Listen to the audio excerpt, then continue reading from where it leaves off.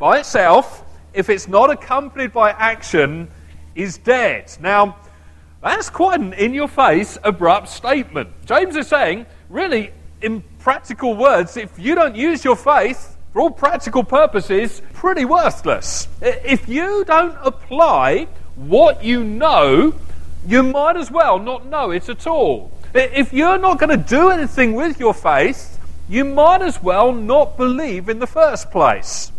Now, I can see a few shocked faces out there. This is shocking stuff, but there is no practical use being a Christian if you're not going to do anything with your faith. Because on this side of eternity, faith that's not applied, according to James, is dead. It's useless. It's worthless. It won't do you one single bit of good. In fact, James actually pushes this slightly further. He goes, that kind of faith that's all right here, all in your head, but you don't apply it, it won't do anything for your marriage. It won't do anything for your parenting. It won't do anything for your relationships with others. It won't do a single thing for your finances, your reputation, your morality. That kind of faith won't do anything for you. Because if it's going to have any impact on your life whatsoever, this side of eternity, faith must be applied as prescribed. And so that's the name of the series we're going to be doing over this next term. Faith, use as prescribed. And so we closed last time by saying that James has written us this phenomenally, incredibly practical book which pretty much sets out how to do our faith. If you want to know what Christianity is supposed to look like, then the book of James is the book for you. What does faith look like in the real world? James provides us with the answers. And he begins this book in chapter 1, conventionally, by tackling one of the toughest topics that we face in life. Here's what he says. He says, if you're going to have the kind of faith that makes a difference in your day-to-day living, in other words, you're going to do more than simply go to a church meeting once a week on a Sunday, you're going to do more than sing the songs and believe what everyone else seems to believe, but Monday through Saturday, you're actually going to do this stuff.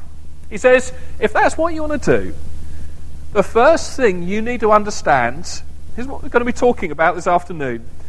If your faith is going to be a living, active faith, then you need to understand that God is going to allow negative things to come into your life in order to use those things to build your faith muscle. I want you to think about it. If you want to build muscle, what do you do?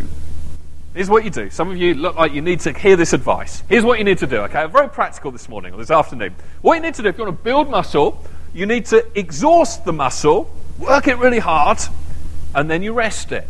And then you work it again really hard, and then you rest it. And then you exhaust it all over again, and then you rest it. Well, that's how I got the physique you see standing in front of you today. That's my secret. And in the same way, James says, that's what your faith is like. And God is so interested in you having strong, persevering faith that he's going to allow, and in some instances actually cause, things in your life in order to stretch your faith, so that when all's said and done, you will have an active, strong, healthy faith. If you've got your Bible with you, maybe you can turn with me to James chapter 1. It's James 1 we're going to be looking at for the rest of our time today. James will say this to us in this passage. If you're ready to move beyond just attending meetings to actually applying your faith in your day-to-day life so it impacts on your relationships and on your finances and on your view of yourself and on your work and every other arena of your life, and James would say, I've actually got some ideas for you. And he starts by introducing the whole topic of going through different trials. Here's what he says in verse 1. James, just to explain, James is actually writing this letter, and back then they did something that was actually quite a sensible idea. Nowadays, when we write a letter, we tend to put our name at the bottom of the letter, but what everyone does, they get a letter and they look straight down to the bottom to see who wrote it. Well, back then they were very sensible, and they actually put the name of the sender right there at the top of the letter. So James, he's the person sending it. James, a servant of God, he's describing himself here. James, I'm a servant of God and of the Lord Jesus Christ, to the 12 tribes scattered among the nations, greetings. Verse 2. Consider it pure joy, my brothers, whenever you face trials of many kinds. Let's just pause there. Now, if we didn't know who was writing this, I think a lot of us probably, if we're being honest, would be tempted just to slam the Bible shut at that point and say, this is clearly written by an absolute lunatic. I mean, these words, joy and trials, they're two words that don't naturally go together. However, if you understand who's writing this, you've got to take it seriously. Because James was none other than the half-brother of Jesus. Let's think about it. James had to cope with having none other than God himself as his brother as he was growing up. I think of sibling rivalry. James was always going to come off worst. I mean, he was always in his brother's shadow. He'd struggled past with seeing his brother get all the attention. Maybe secretly he had resented it. But then he'd gone through the pain of watching as the crowds turned on Jesus, his brother. He'd seen Jesus, his brother, endure the most unjust court case in the history of the world, culminating in him suffering the most barbaric death ever devised. James was a man very much acquainted with trials, and he was writing to a whole bunch of people who themselves were experiencing a whole load of trials. These were Jews who had become Christians, that they'd woken up to the fact that Jesus is the Messiah, that the penny had dropped in their minds, that through his death and resurrection, there's now not only forgiveness for sin, but also the opportunity for us to relate to God as our Father on a day-to-day basis. And they are full of it. So they excitedly rush to the synagogue to tell all their friends the good news, what's happened to them. And they find that suddenly they're outcasts. They're not welcome amongst their friends. And then persecution breaks out in that part of the world, and they end up being scattered into all these different countries. Many of them ended up having to leave their homes. Whole families were divided. And so, of course, many of them ended up asking the questions that many of us ask when the bottom falls out of our worlds. God, where are you? I thought you were a good God. And I've prayed about this every day, and it seems like you've ignored my prayers. God, what's going on here? You see, the culture that they had grown up with taught them to think, if good things are happening to you, then God is really pleased with you. But if bad things are happening in your life, then you've fallen out of favour with God in some way. So here's this bunch of relatively new believers who are facing a whole load of unexpected problems, and they're drawing the conclusion that there must therefore be something wrong with them, or else there's something wrong with God. And James sees all of this going on, and he goes, no, you have got it all wrong. When you encounter trials of many kinds, you need to consider it a time of real joy. To which they were as baffled as we are when we hear those words. In fact, you might be sitting there today and you've heard these verses before. You know them very well, very familiar with them. And there's something in you, like there's something in me that says, yep, I know all of that, but you need to hear my story. Now, I know it says many kinds of trials, but I bet I get an exception. I bet if James was to hear my circumstances, if James was to hear my story, he'd say, no, in your case, forget all about joy. I mean, looking at what you're going through, you've got no reason for joy whatsoever. Forget about joy. I made a mistake there. I made it too broad. You are the exception. In fact, you can sit over there in that corner with all those other people who are also exceptions to this rule. That is not what he's saying. James says, when you and I, as Christians, face trials, we're to have joy. All of us are to have joy in the midst of them.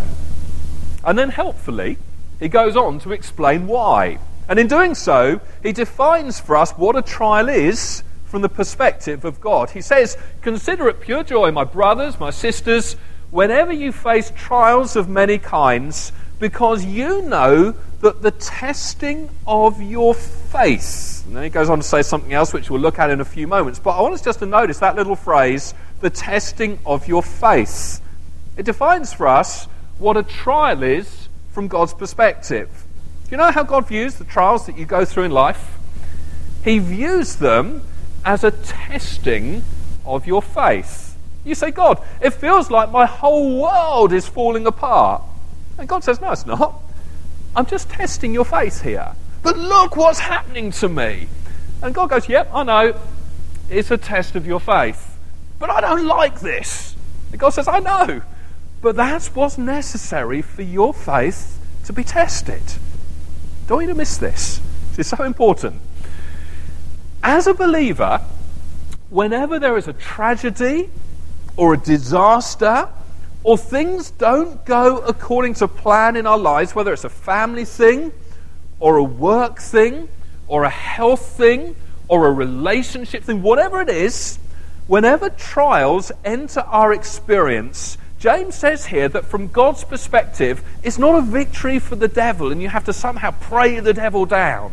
It's not that necessarily you've fallen out of favour with God. It's not necessarily because of some sin you've committed. In most cases, the trials that we face are a test of our faith.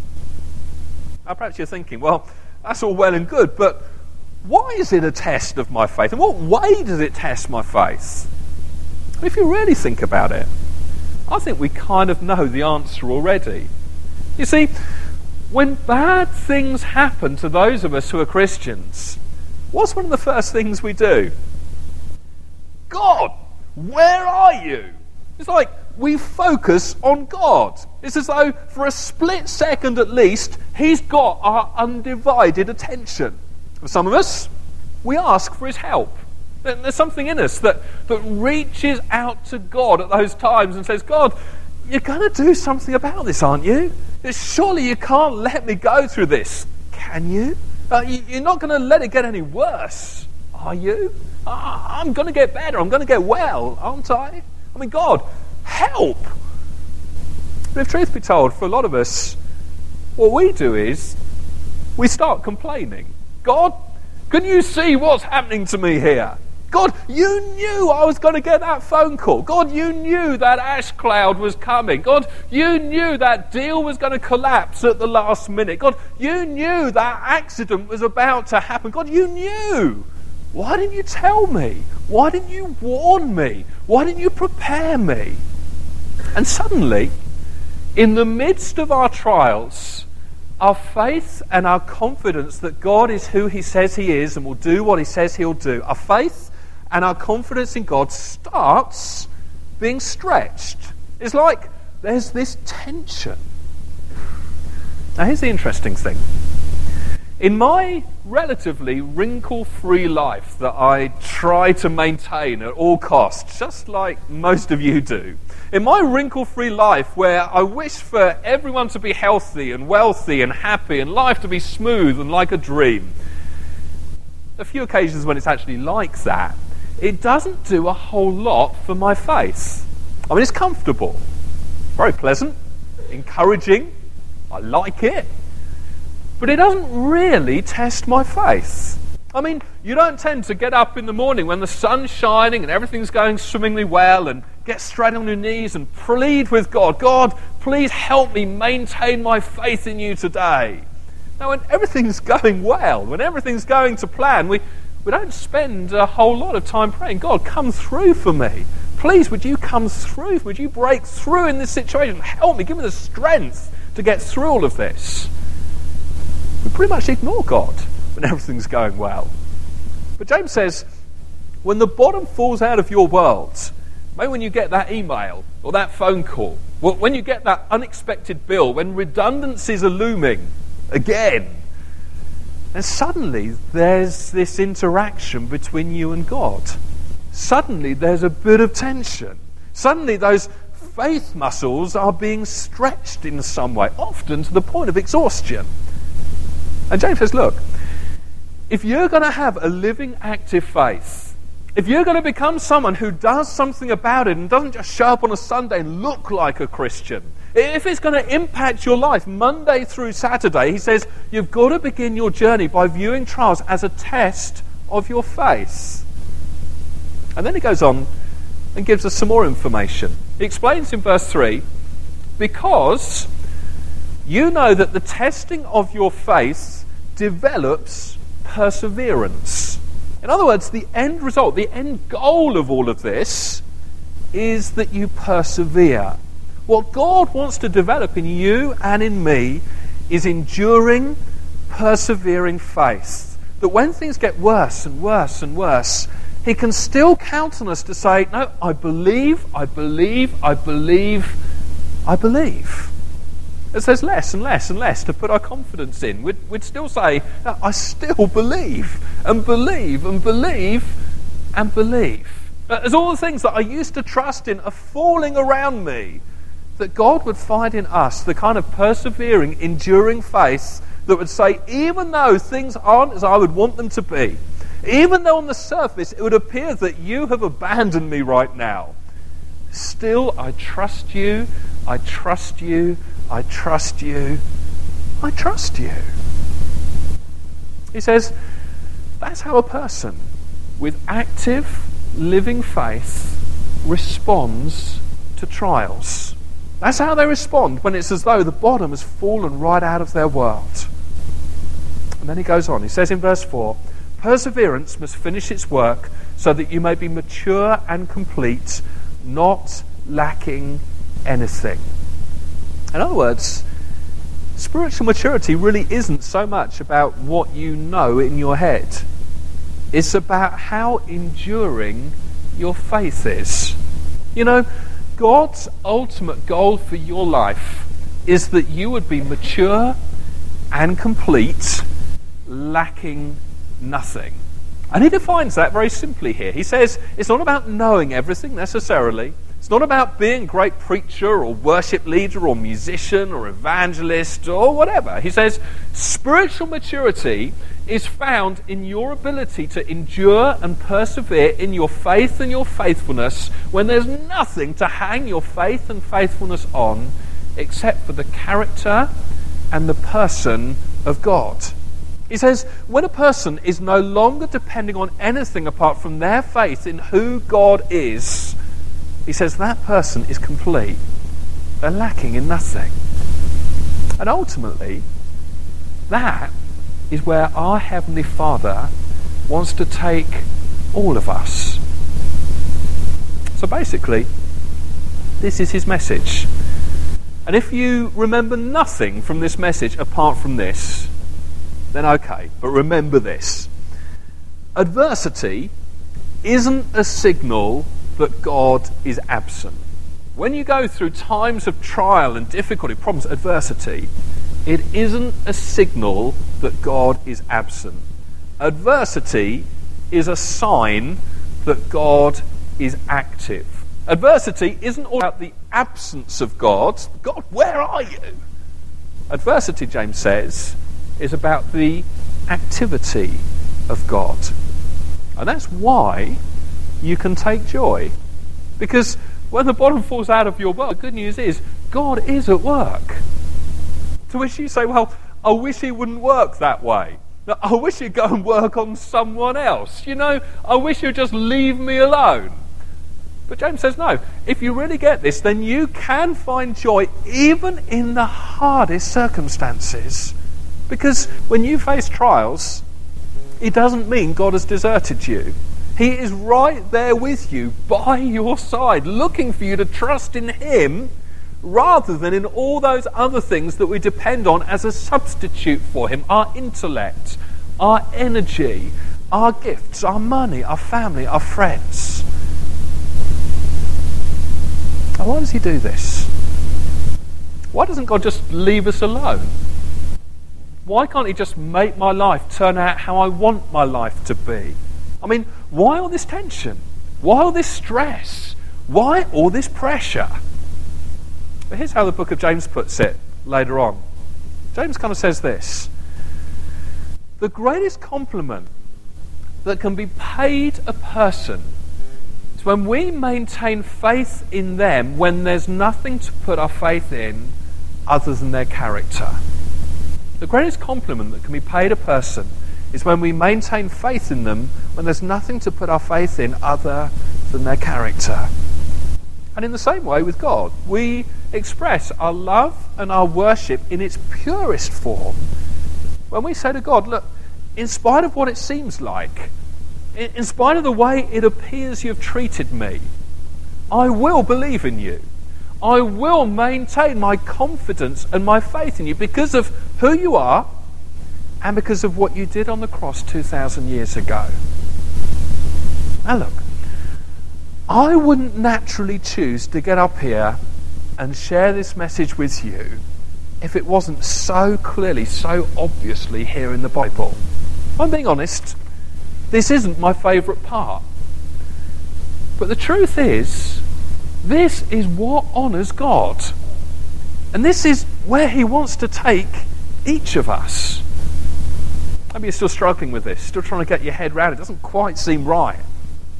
If you are still struggling with this, maybe this will help you get what James is getting at. And it's a flawed example, but it might help you a bit.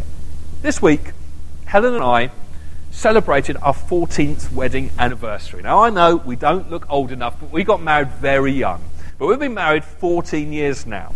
And as I look back over our married life together, I'd have to say that the times when Helen's love for me has shone through the most bright have been when I've been the hardest person to love. It's like the times when she proves she loves me the most are the times when I am most unlovable. And again, some of you will be thinking, well, I just seem so very lovable. But I do have my moments, I have to admit.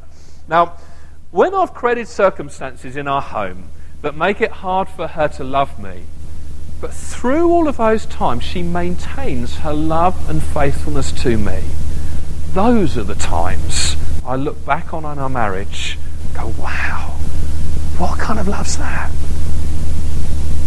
And in the same way, or a similar way, God is most honoured by us when we maintain faithfulness, even when there's nothing for us to hang our faithfulness on other than the person of who he is and what he's done for us in Christ. And that's what he wants from all of us. He wants us to love him for who he is and what he's done for us in Christ, rather than love him for who we want him to be and what he's done for us lately. Now look, let's be real. A lot of the time, my love for God does depend on what he's done for me lately. I mean, it's much easier, isn't it, to pitch up on a Sunday, come in and worship enthusiastically when I've had a really good week. And my guess is others are similar. It's not just me. I don't think I'm alone in this. But here's what James says to us. Let me tell you God's agenda for your life. As you go through life, every once in a while, God is going to come along and just knock away one of those props that you've been leaning on, depending on, and it's going to stretch your faith. And you're going to persevere through it, and you're going to come through the other side stronger and more faithful. And then time is going to go by a little more, and God's going to come along again and just knock away another one of those props. One of those, I love God because things. It's like one of the becauses is going to get taken away. I don't know, I love God because he's always provided. And whoops, now things are financially incredibly tight. And I'm not sure how we're going to get through all of this. He's going to stretch your faith. He's going to build some perseverance. He's going to work a bit of endurance into you. And as a result, your faith is going to get perfected. I want to read you an extract from C.S. Lewis, not one of the Narnia tales. It's a slightly harder read, The Problem of Pain. With the most inspiring cover here. Got a slightly more palatable one there. But what he says here, I think it's just great. It's timeless stuff. Some of the vocabulary is a little old, but I think we've got the maturity to work through that. So this is what C.S. Lewis says. My own experience is something like this. I'm progressing along the path of life in my ordinary, contentedly fallen and godless condition, absorbed in a merry meeting with my friends for the morrow, or a bit of work that tickles my vanity today, a holiday, or a new book. when suddenly a stab of abdominal pain that threatens serious disease, or a headline in the newspapers that threatens us all with destruction, sends this whole pack of cards tumbling down. At first, I'm overwhelmed, and all my little happinesses look like broken toys.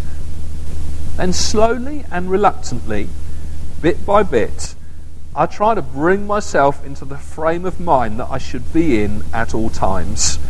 I remind myself that all these toys were never intended to possess my heart, that my true good is in another world, and my only real treasure is Christ. And perhaps, by God's grace, I succeed. And for a day or two, I do become a creature consciously dependent on God and drawing its strength from the right sources. But the moment the threat is withdrawn, my whole nature leaps back to the toys.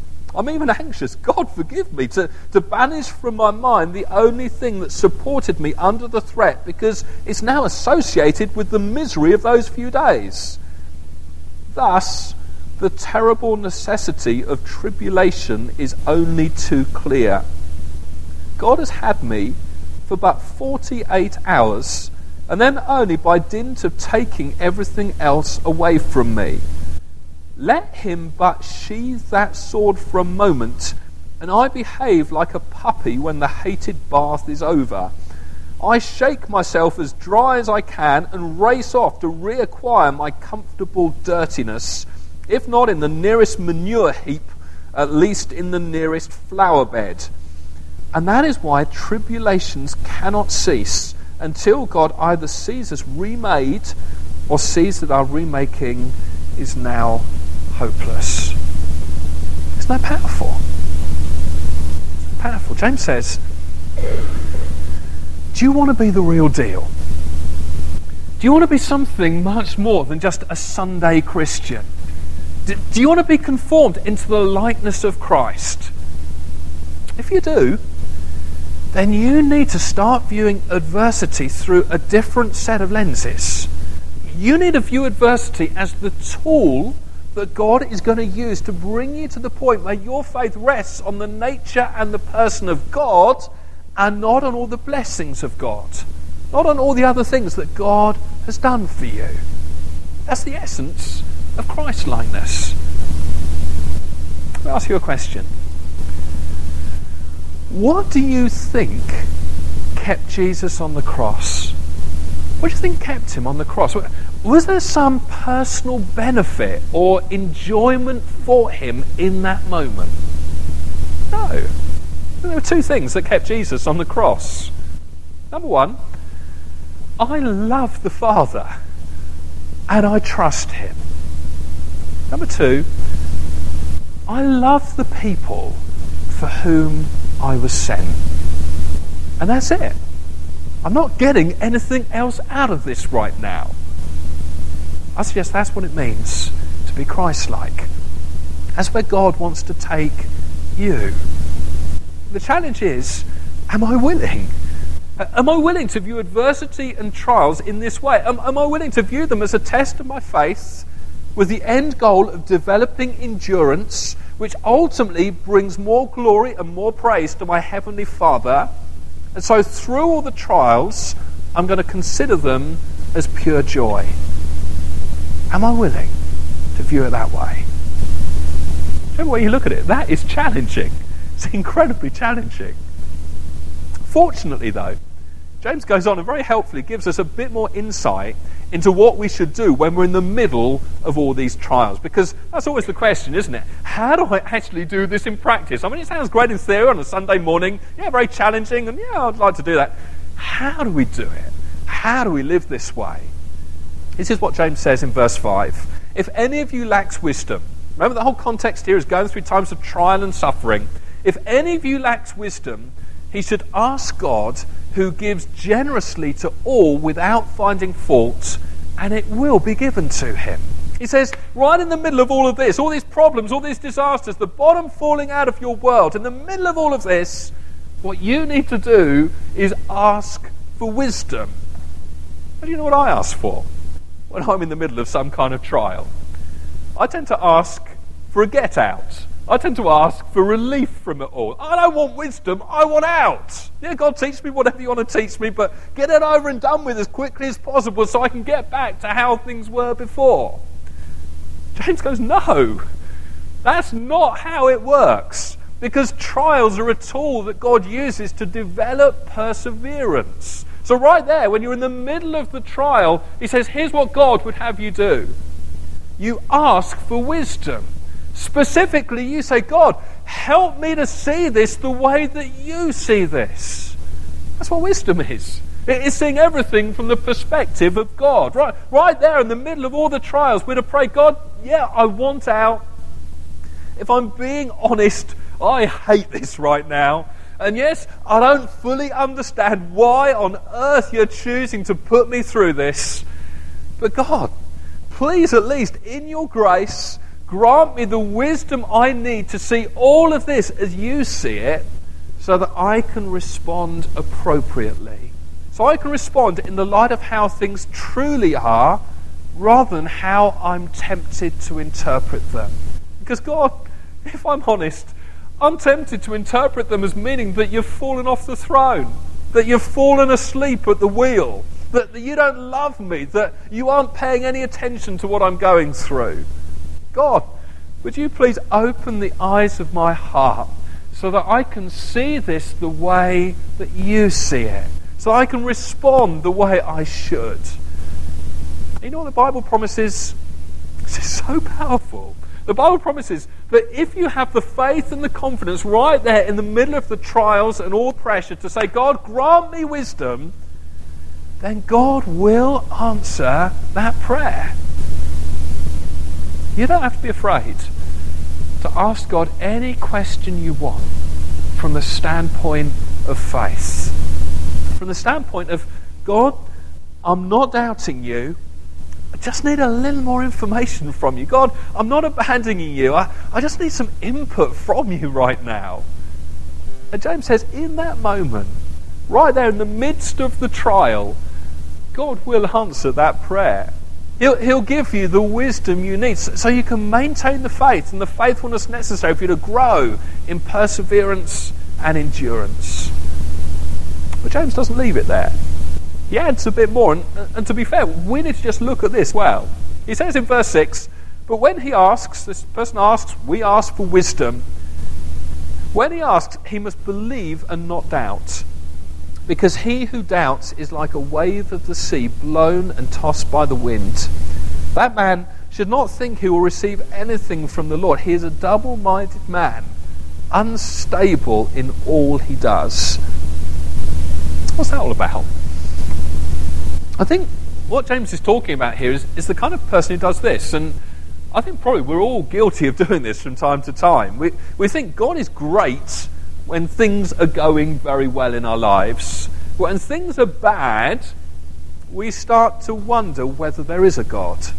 It's like suddenly Christ dying on the cross for me isn't enough anymore. And suddenly, knowing that I have eternity in heaven guaranteed to me, that isn't quite enough either. I think what James is saying in this passage is this, that in the middle of our trials, when we go to God and ask for wisdom and insight, we're to go to him from the vantage point of, God, I still trust you. God, I do still believe in you. God, this isn't a question of if you don't, I won't. This isn't about what I'm going to do if you don't answer. God, I'm not going to argue with you. I'm not going to try and bargain with you. I'm not going to commit to be a missionary in some far-off country if you just do this one thing I ask. I'm not going to do any of that. I'm just saying, God, I trust you, but I need some help from you right now. Would you please open the eyes of my heart to see more clearly in all of this? And James says, God will honour that. He will honour that. There are a couple of other things I just want to draw out of this passage, but before we look at those, I want to pray right now for anyone who feels like they're in the midst of a trial and you need some wisdom from God. Because this is very practical. It says here, if we ask for wisdom in the midst of those trials, God will give it to us. And so before we move on and just very quickly look at these two other things, I want to give an opportunity for God to come and do that for us right here, right now. So can we just close our eyes? And if you know for sure you need some wisdom from God, you know it's just tough and you're trying to persevere through it. But if you could get some insight from God, it would really help you right now. I'm going to ask you just to kind of put your hands out in front of you, just as a kind of sign to God. God, here I am. I'm open to receive from you. You just do that. Hold your hands out in front of you, and I'd love to pray for you.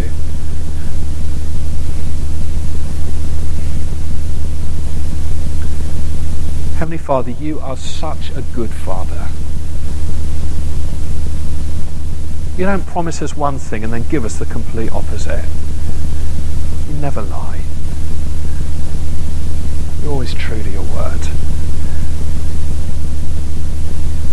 And God, we bring this promise to you right now that if we're facing difficulty, if we're in the midst of a trial,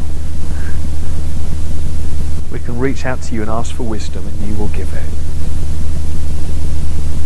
I want to pray for each person now reaching out to you, needing help in the midst of a trial. You come to them right now. It's going to look different for each person here, but would you give them the wisdom they need? Father, where there are people who have just taken their eye off you and got distracted by the magnitude of the problem, I want to ask you that even now you bring greater revelation to them of your power and your authority. It's far bigger than the problem. Father, I want to pray for those who feels like there's no end to all of this, no light at the end of the tunnel. I want to pray you give some insight today where you're taking people, where you're taking us, where all of this is leading. Father, I want to pray for those who are hopeless, that you would give them hope right now. Father, I pray just for some of those inexplicable things. Some of the things are almost, it's impossible to find an answer for, and we feel the victim to it all. God, I pray that you would give us the wisdom, the grace we need to keep going, not to lose heart, to persevere and come through stronger for it. Holy Spirit, I pray for a release of power now into our lives, where we're flagging, where we're finding it hard. Do you strengthen us? Do you help us to view things from your perspective, Father? That's wisdom. Help us to do it. Amen. Amen.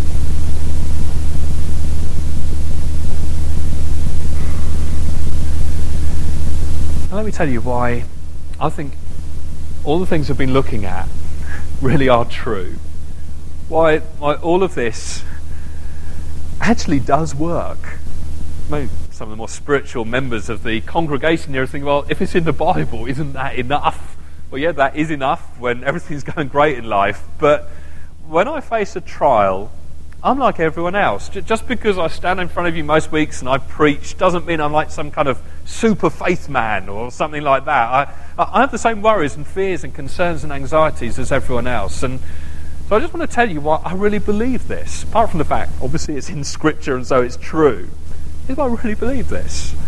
As a leader in the church, I've seen dozens, possibly even hundreds, but don't exaggerate, dozens and dozens of people face dozens and dozens and dozens face all kinds of trials, from health to money issues to loved ones dying suddenly. You name it.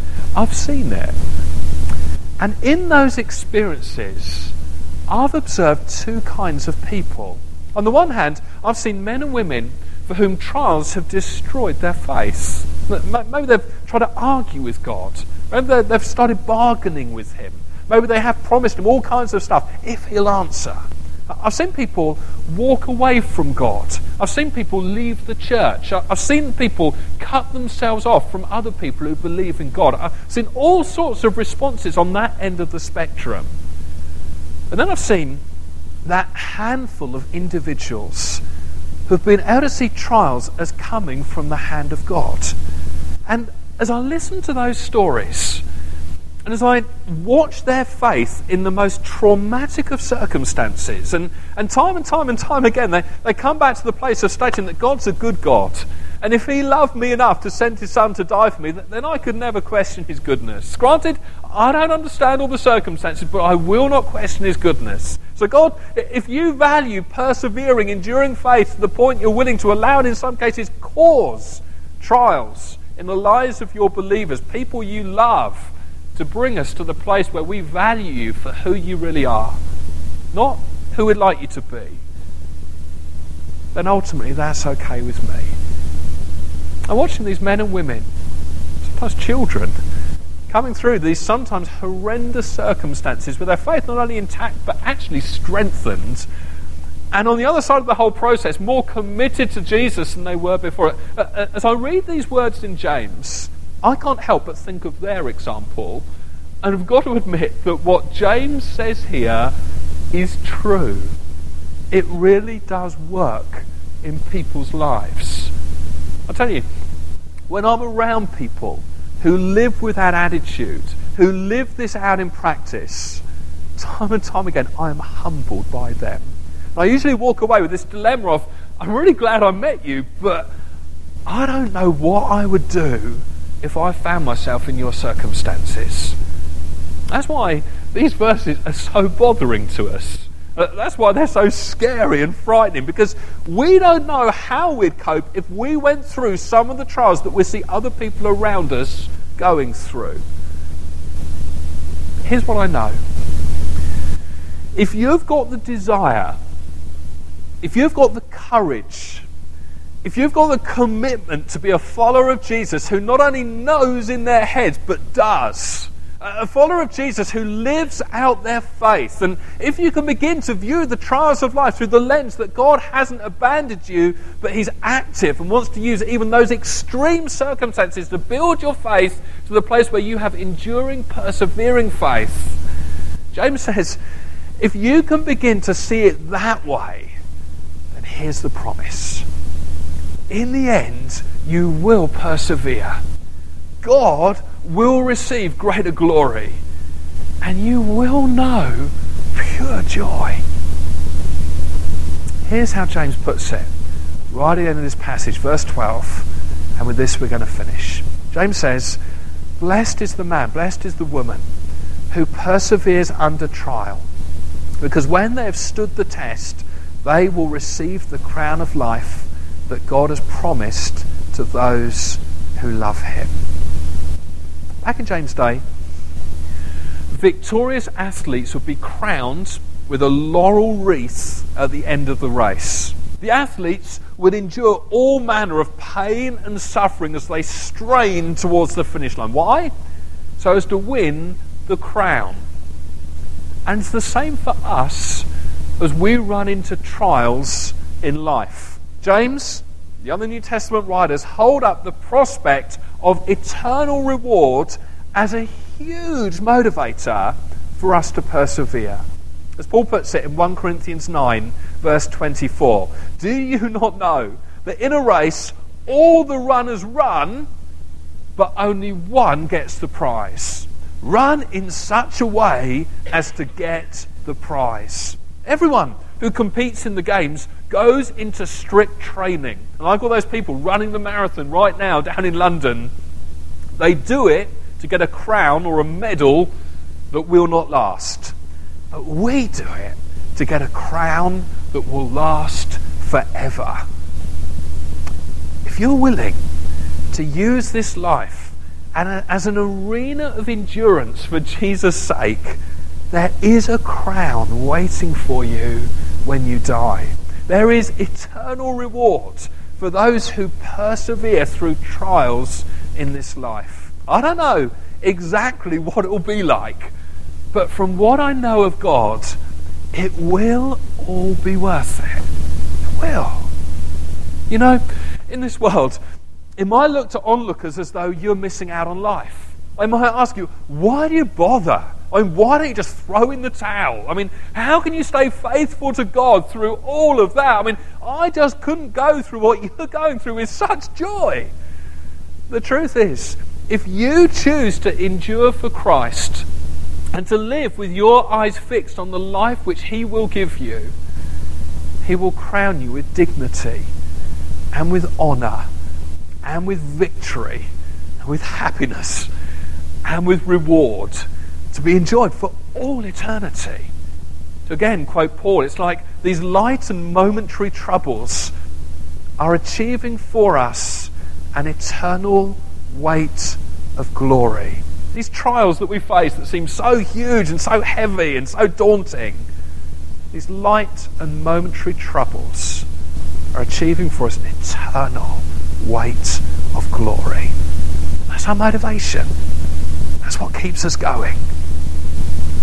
In 2 weeks' time, I'm going to come back and look at another passage where James fleshes out a bit more what it looks like to live out our faith in the real world. Here's the challenge I want to leave you with this time. Would you be willing to start looking at your trials through a different lens? And instead of asking for a way out straight away, I mean, it's okay to ask for a way out, I mean, it's only human, but to add to that prayer, God, would you give me wisdom to see what's happening to me the way that you see it? And would you allow me to develop and learn in the way that you want me to, right in the midst of all of this?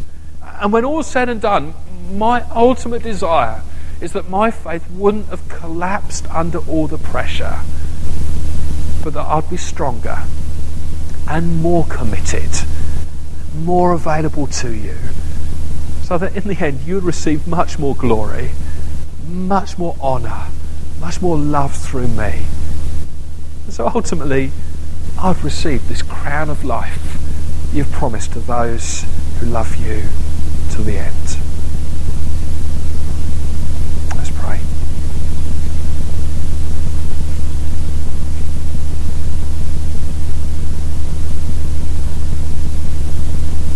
Father, we lift up our eyes and look to you. You're the giver of life. We choose to lift our eyes the very real trials we're facing. We look to you. That's where real life is found.